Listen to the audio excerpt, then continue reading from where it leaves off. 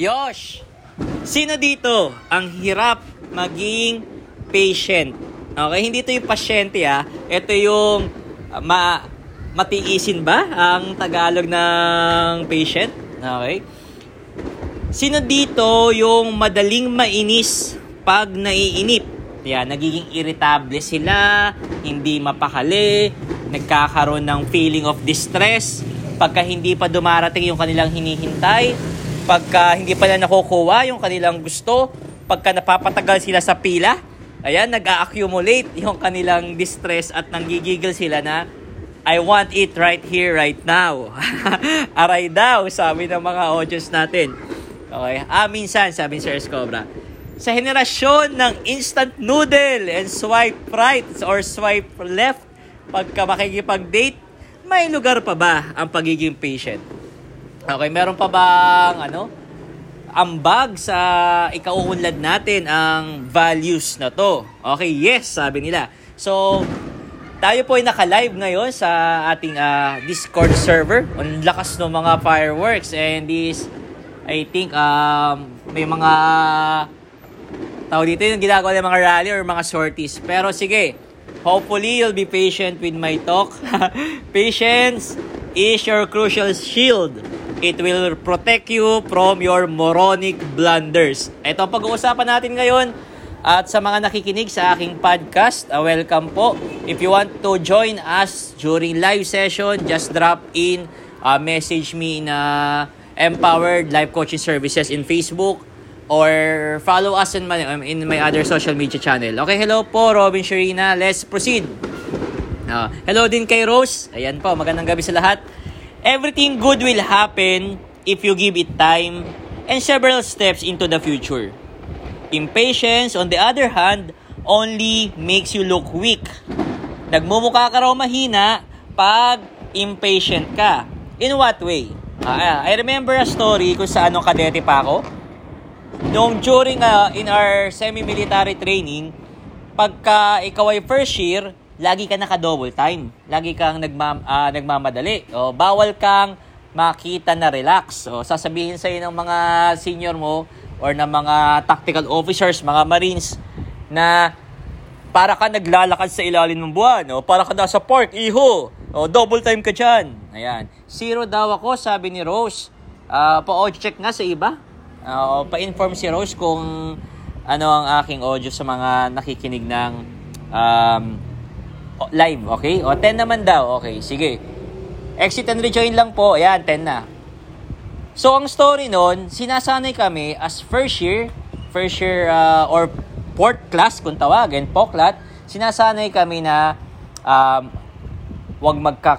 sinasanay kami mag-cut corners, sinasanay kami na talk the longest road, sinasanay kami na lagi magmadali.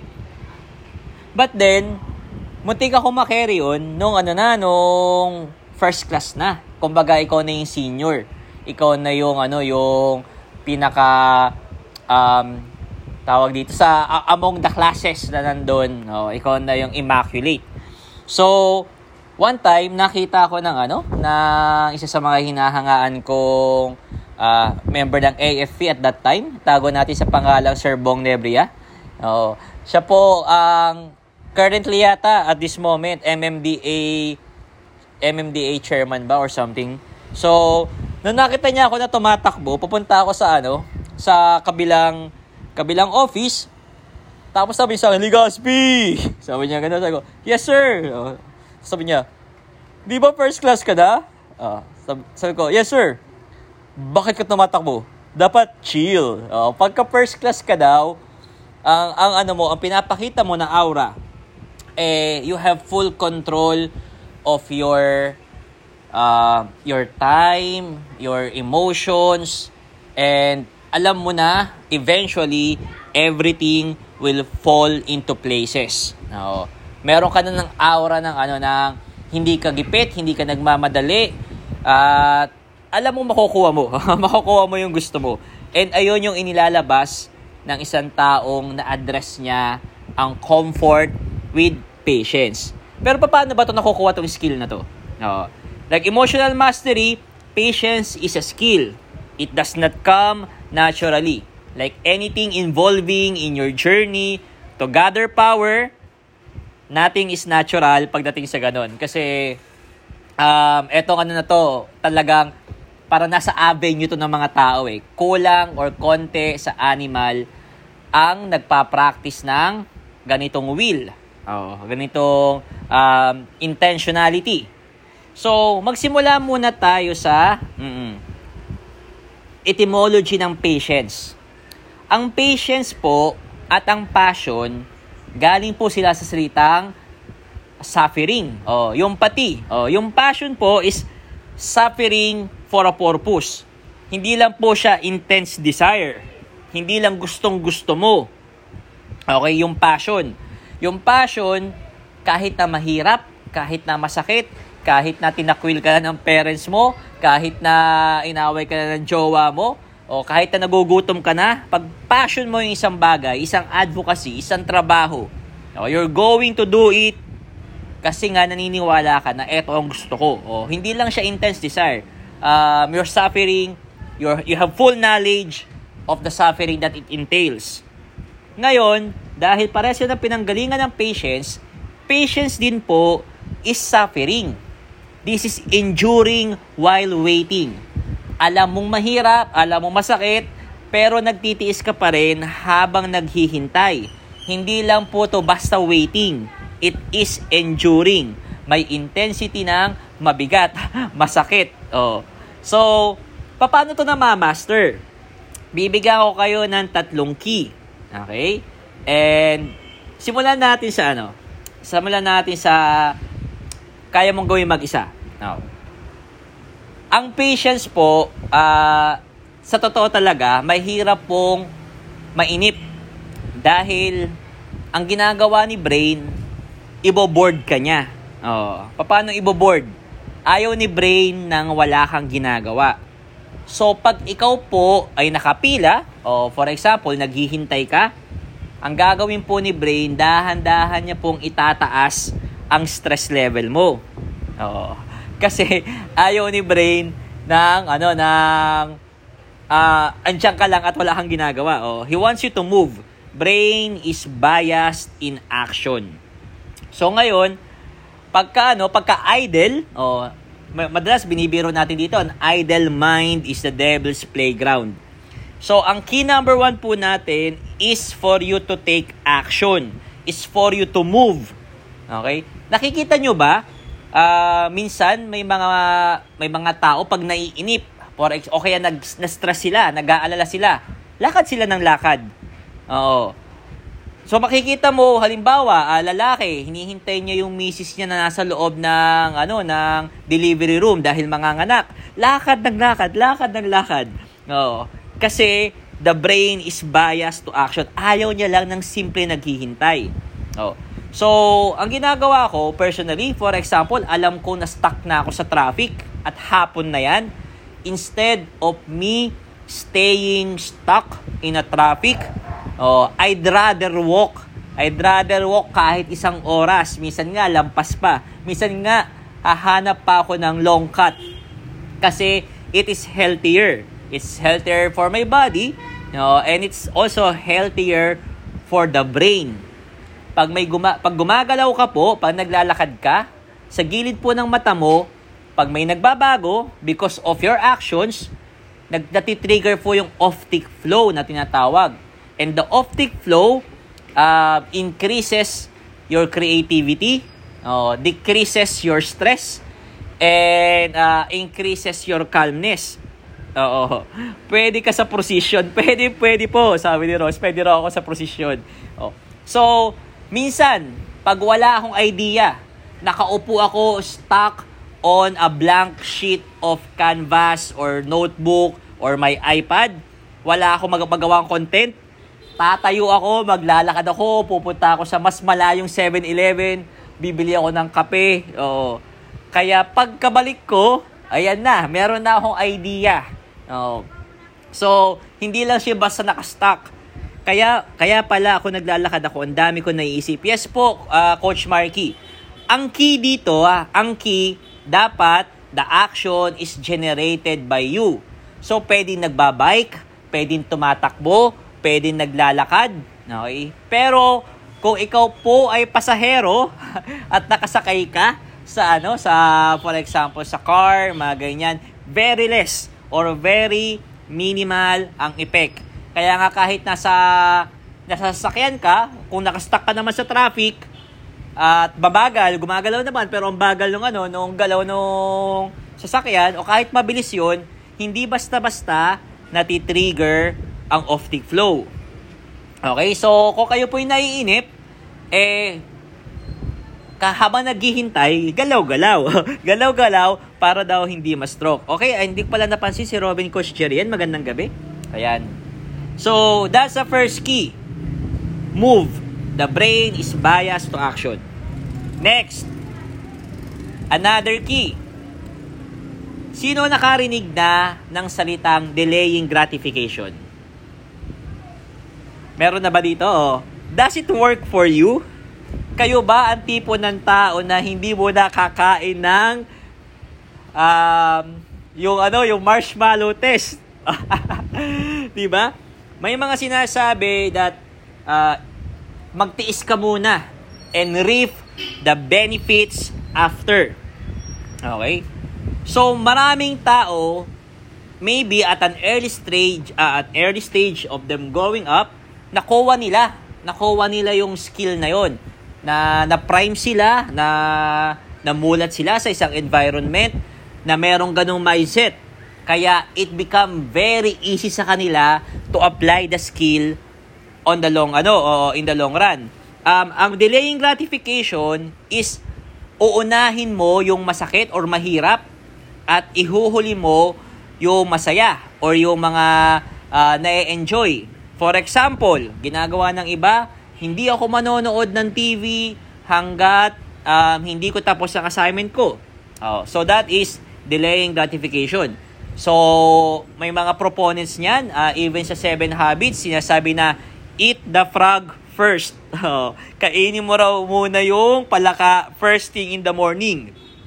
Gawin mo ang pinakamahirap, yung pinakaayaw mo umaga-umaga pa lang. So, does it work? In a few people, lalo na kung maaga na train, it works. But it is not natural. It's not natural to some. So, meron tayong alternative technique sa delaying gratification. This is timely gratification. Ibig sabihin, along your journey, you're going to pepper it, parang paminta. Meron ng mga worth celebrating. May mga small wins. Dati, yes, I used to think that delaying gratification is to fight off temptation, you suffer in silence, you bear painfully the monotony and the boredom. Pagtiisan mo ang gawin yan. Kaso nga lang, it also take my energy. Alam mo yung habang ginagawa mo, naiinis ka kasi you're not enjoying what you're doing. So, untimely gratification is a technique kung saan meron kang intentional na along your journey, along the way, meron ng mga nagagawa o meron ng mga worth celebrating. Ano yung mga example niyan? Marami kayong makikitang app kung saan they're celebrating your wins. For example, alam nung iba dito na I walk typically 10,000 steps per day. Tapos, habang naglalakad ako, dito sa aking app, merong mga parang nagtatanim ako ng halaman. Nagtatanim ako, digital plants as I walk. So, ang nangyayari, I get to enjoy my daily walk, my daily 60-minute 10,000 step walk. Okay? Kasi pagka puro tiis hanggang kailan, baka habang ginagawa mo yung work, nagre-resist din yung brain at doubling energy na ini-spend mo. Instead of you intentionally placing schemes na merong nase-celebrate ka ng mga small wins. Pagka nagse-celebrate ka ng wins, kahit na mababa, kahit na konti, basta may naaabot ka, basta may nararating ka, basta nagpa-progress ka, natitrigger nito yung dopamine. And dopamine, maliban po sa reward chemical, it is also the chemical of craving. So, ibig sabihin, gagawin mo pa. You want more. It is the molecule of motivation. Hindi lang po siya delaying gratification na ihuhuli mo pinakadulo ang celebration. Pwede mong lagyan na pa konti-konti. For example, instead of having a 4 hours na block of review or study or effort, pwede mo, ikaw magde-decide, pwede mong lagyan ng 60 to 90 minutes lang. After that, 1.5 hour, pwede kang mag-recover, pwede kang mag-relax, pwede kang mag-rest, para ma-highlight mo rin. Pwede mong i-highlight, may natapos na ako, gumalaw na ako. Wala pong pinag-iba yan sa pag-akit ng bundok. Pag umakit ka ng bundok at lagi ka lang nakatingin doon sa malayo, yung malayong tuktok, na ang layo pa pala ng lalakarin. Nakaka-demotivate. Pero if you're going to look back, pag tingnan mo, ang dami na pala namin nalakaran. Konti na lang, ilang steps na lang, next stop na. So yun, nakakapag-trigger po yun ng dopamine. Nakakakaroon ka ng energy to continue to proceed. So that's key number 2. You can have timely gratification. Okay? Hindi lang po siya delaying gratification. So sa mga estudyante ko sa pagka ako nag-online class, alam nila yan. 60 minutes to 90 minutes after that delivery, I'm going to encourage them na tumingin po kayo sa labas. Okay? Tumingin kayo sa malayo at malawak. We're going to diffuse our stress level. Bawasan lang muna natin ng konti para hindi dire-diretso yung stress na nararamdaman mo, makadagdag para makapag-recover ka para sa next module natin or sa next topic natin, prepared ka to receive and to process. So that's key number 2. And the last key is, paano naman, coach, kung ang patience kinakailangan ko sa jowa ko o sa kapatid ko o sa boss ko? Paano ako magkakaroon ng pasensya sa kanila? Kasi nga minsan, sabi nga sa isang famous movie line, ang pera ko hindi pa nauubos. Pero ang pasensya ko, ano na nangyari sa pasensya niya? Ubus na. So paano 'yon? Okay? Hopefully meron kayong agreement. Meron kayong malinaw na agreement. Babalikan po natin ang word na pati o yung patience as suffering or enduring. Yung word po na okay? Yung word po na is together. Pag sinabi natin compassion, to suffer together. Okay? Hindi lang po siya pity. Ang compassion ay hindi ka lang naaawa dun sa tao. Ang compassion is you're going to suffer with them. Bababa ka mula sa kung saan ka man nakasakay at tutulungan mo magbuhat o yung matandang may binibitbit. Something like that. Compassion is to suffer together. Ngayon, sa patience po, pag ikaw ay magiging patient with another person, ang tawag po natin doon ay compatibility. Compatibility is the ability of two people to be patient with one another. Na pagkakamala ng marami, na compatibility is similarity o pagkakaparehas. Pero sa totoo po, compatibility is your ability to be patient with another person. Hindi lang siya basta-basta magkahawig, magkaparehas, magkano ng hilig. Siyempre po, nag-evolve ang kanilang meanings, pero I always subscribe, ibinabalik ko sa mga literal na meaning kasi nandun yung power May power po kasi yung mga salita. Kaya pagka na-access natin yung mga meaning na ganyan, nagagamit po natin yung power niya. Akala daw ni Rose same interest at spark ang compatibility. Hindi po. Pag ang dalawang tao they are compatible, ibig sabihin they're accessing their ability na maging patient sa bawat isa. For example, napunta ako sa isang working environment kung saan laging tumatawag. Para kahit na beyond the working hours, walang paalam, bilang tatawag sa iyo yung mga tao kasi you're using the company phone. Okay? Pero hindi ako ganoon. That isn't my style. So what I did was first to inform them that most of the time I'm not accessing my phone. So I'm going to check the phone intermittently. Okay? So please be patient, and actually I want them also to possess the skill or the tactic of informing me ahead of time ano ba yung pag-uusapan, bakit ka tumatawag. So nung una, yung boss ko tsaka yung assistant ko, they are not patient enough.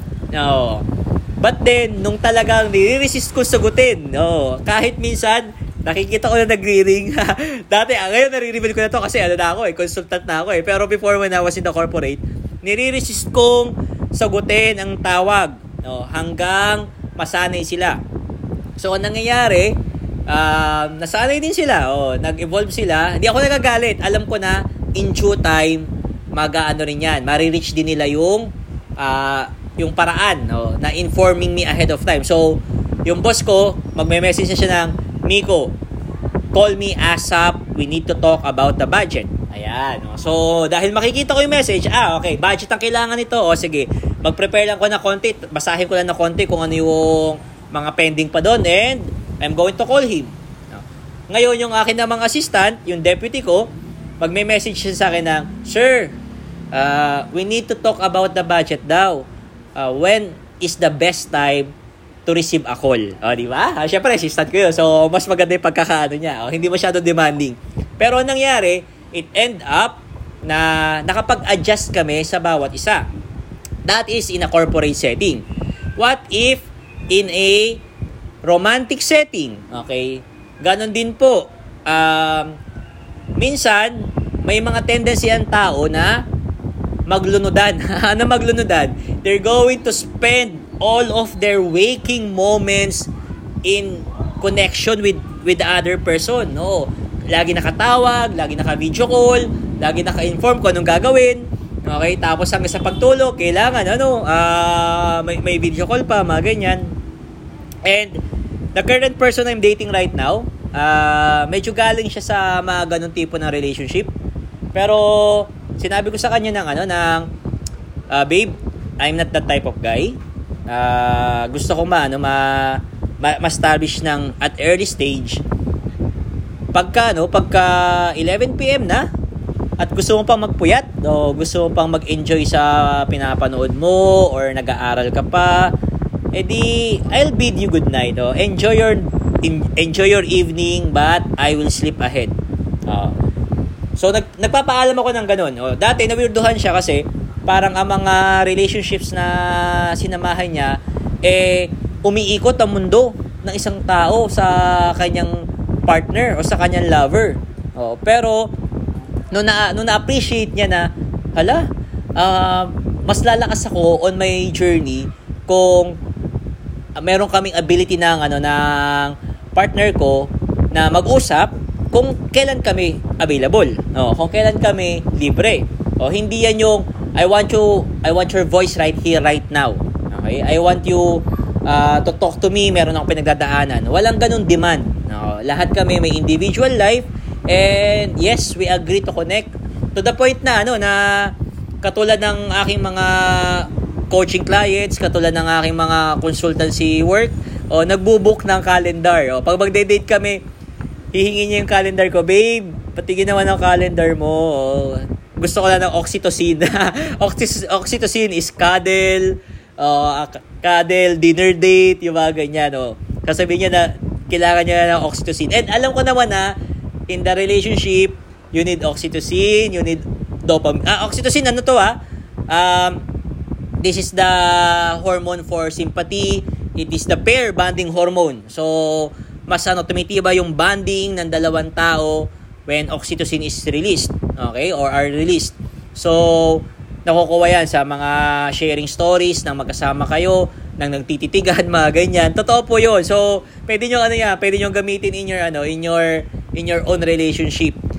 Iba naman yung pag kayo ay merong fornication talaga, science na science. Whenever you have sex, so sige, rated PG po sa mga nakikinig, baka mamaya may mga bata tayo na listeners out there. Iba naman yung chemical na yon. So minsan, yes, ayun naman yung namin pinag-aagrihan na emit. Sige, di natin pupuntahan yung point na yon. Basta ang topic lang dito is compatibility. May mga ganyan. Is the ability to be patient with another person. Kadalasan nga, ito ine-emphasize ko sa mga pag naiimbitahan ako sa kasal at madalas pinag-i-speech ako. So, sinasabi ko, kinakailangan ng passion sa relationship nyo, kinakailangan ng patience sa relationship nyo, kinakailangan ng compassion, kinakailangan ng compatibility, at kinakailangan ng commitment. Pag nabuo mo yung 5 na yon, matibay na yan. Matikas na yung relationship na yan. Basta naging malinaw sa inyo, umiikot sa word ng suffering. So, coach, when you are in a relationship, you suffer? Hindi naman. Sabi nga natin, kinakailangan mo ng the gratification along the way. Having a relationship will not always be sunny, will not always be happy or joy. Meron talaga yan mga times na magkakasakitan kayo, hopefully hindi physically. May mga times na magtatalo kayo, magka-clash yung values nyo, tapos may mga times na hindi papayag yung pride mo na manalo siya. Talagang ipipilit mo kung yung pagiging ikaw. So, may mga may mga pagdadaanan yung relationship nyo na ganyan. But if you are committed and if you are compatible, ibig sabihin, you're enduring the waiting habang nag-assess kayo ng self nyo kung paano nyo i-harmonize yung pagkakaiba nyong dalawa. Yun. Hindi lang kasi yan acceptance eh. Hindi lang yan natanggapin mo lahat ng meron siya. It's really harmonizing your differences. So, kung walang compatibility, walang patience, ay good luck. Good luck kung paano nyo tingin tayo, hanap tayo ng ibang ways and means kung paano ma-harmonize yun ng hindi dadaan sa compatibility. Okay? So, ang metaphor natin dyan really is planting a seed. Para ka nagtatanim. So, pag nagtanim ka ng buto at biniligan mo, hindi mo naman mamadaliin yun na, bibigyan lang kita ng 7 days, dapat magbunga ka na. Hindi naman ganun. Para pag nagluluto, pag nagpakulo ka ng tubig, pwede mo ba siya tingnan every minute? Mas makakatulong ba pag chine-check mo na, kumukulo na ba to? Every minute bubuksan mo? Pag nagsasaing ka? No. You're going to delay yung kanyang growth, yung kanyang pagkaluto, if you constantly tweaking, tinkering, and not honoring yung journey nung ginagawa mo, yung activity mo na yon. So, pag nararamdaman mo na gusto mo na agad ng result, you take action, you move. That's the key number 1. You take action kahit na unrelated dun sa ginawa mo kanina, para pagka habang busy ka, magugulat ka na lang, luto na pala, tumubo na pala yung halaman. Okay? So, celebrate that growth, improvement, that progress in timely gratification. Alam mo kung kailan na darating kasi may intentionality ang pag-check mo ng mga small wins mo. And in terms of people, yes, exercise that ability to be patient. At maraming beses na magka-clash yung values nyo. Kung hindi kayo mag-harmonize, kung hindi kayo magiging patient sa bawat isa, mahihirapan kayo. So, ang ating reflective question would be, Kung nagmamadali ka ngayon, kung naiinip ka ngayon, kung gusto mo ng result, where are you ba in your season? Nasaan ka sa season na to? Nandito ka ba sa part ng toiling, kung saan nagsisimula ka pa lang, yung ano ka pa lang ng lupa, nagtitil ka pa lang ng lupa, o ginagawa pa lang na healthy yung lupa? Nasa stage ka ba ng pruning, na tumubo na yung halaman, at kinakailangan mo tanggalan ng mga dahon yung iba para mas mapabilis, ma-expedite ang kanyang growth? Nasa stage ka ba ng waiting, na you're honoring the environment to take care for itself, o nadarating naman yung ulan, o bahala na siya dyan kahit hindi ko masyadong bantayan? Or nasa stage ka ba ng reaping, na hina-harvest mo na? O, eto na, lahat ng effort na pinagdaanan mo in the previous months or years, you're already taking the result, reaping the result. Okay, nasaan ka ba? Baka mamaya kasi, nandun ka pa lang sa stage ng toiling, gusto mo nang mag-grip. No, minamadali mo nang mag-grip. Tapos ang nangyayari, pag hindi po pa makuha yung reaping na yon, ini-stress mo yung sarili mo. Hindi mo na-maximize tuloy na marami ka pang ibang pwedeng gawin. So, where are you in your season? That's your awareness awareness question. Are you in the toiling, in the pruning, in the waiting, or in the reaping? And pag alam mo na kung nasang season ka, how are you honoring this season of your life journey? Kasi pag na-honor mo na bawat season na yan, diyan mo nakikita, nakukuha mo ang skill ng patience. Na-honor, ibig sabihin, na-appreciate ko tong moment na to. Na-appreciate ko tong small progress na to. Na-celebrate ko tong maliit na panalo na to. Okay? How are you honoring this season of your life journey? At the end of the day, you have only one life to live. Nasa yan kung i-stressin mo yung araw-araw mo dahil hindi mo pa makuha yung gusto mo, or you can celebrate it. Celebrate life. No? Honor the season of your life. This is Master Coach Mix, your partner to live your life by design, not by default. Thank you everyone sa mga nakikinig sa podcast. See you again till next time. Sa Discord, sige, open mic tayo. Bye-bye everyone. Good night.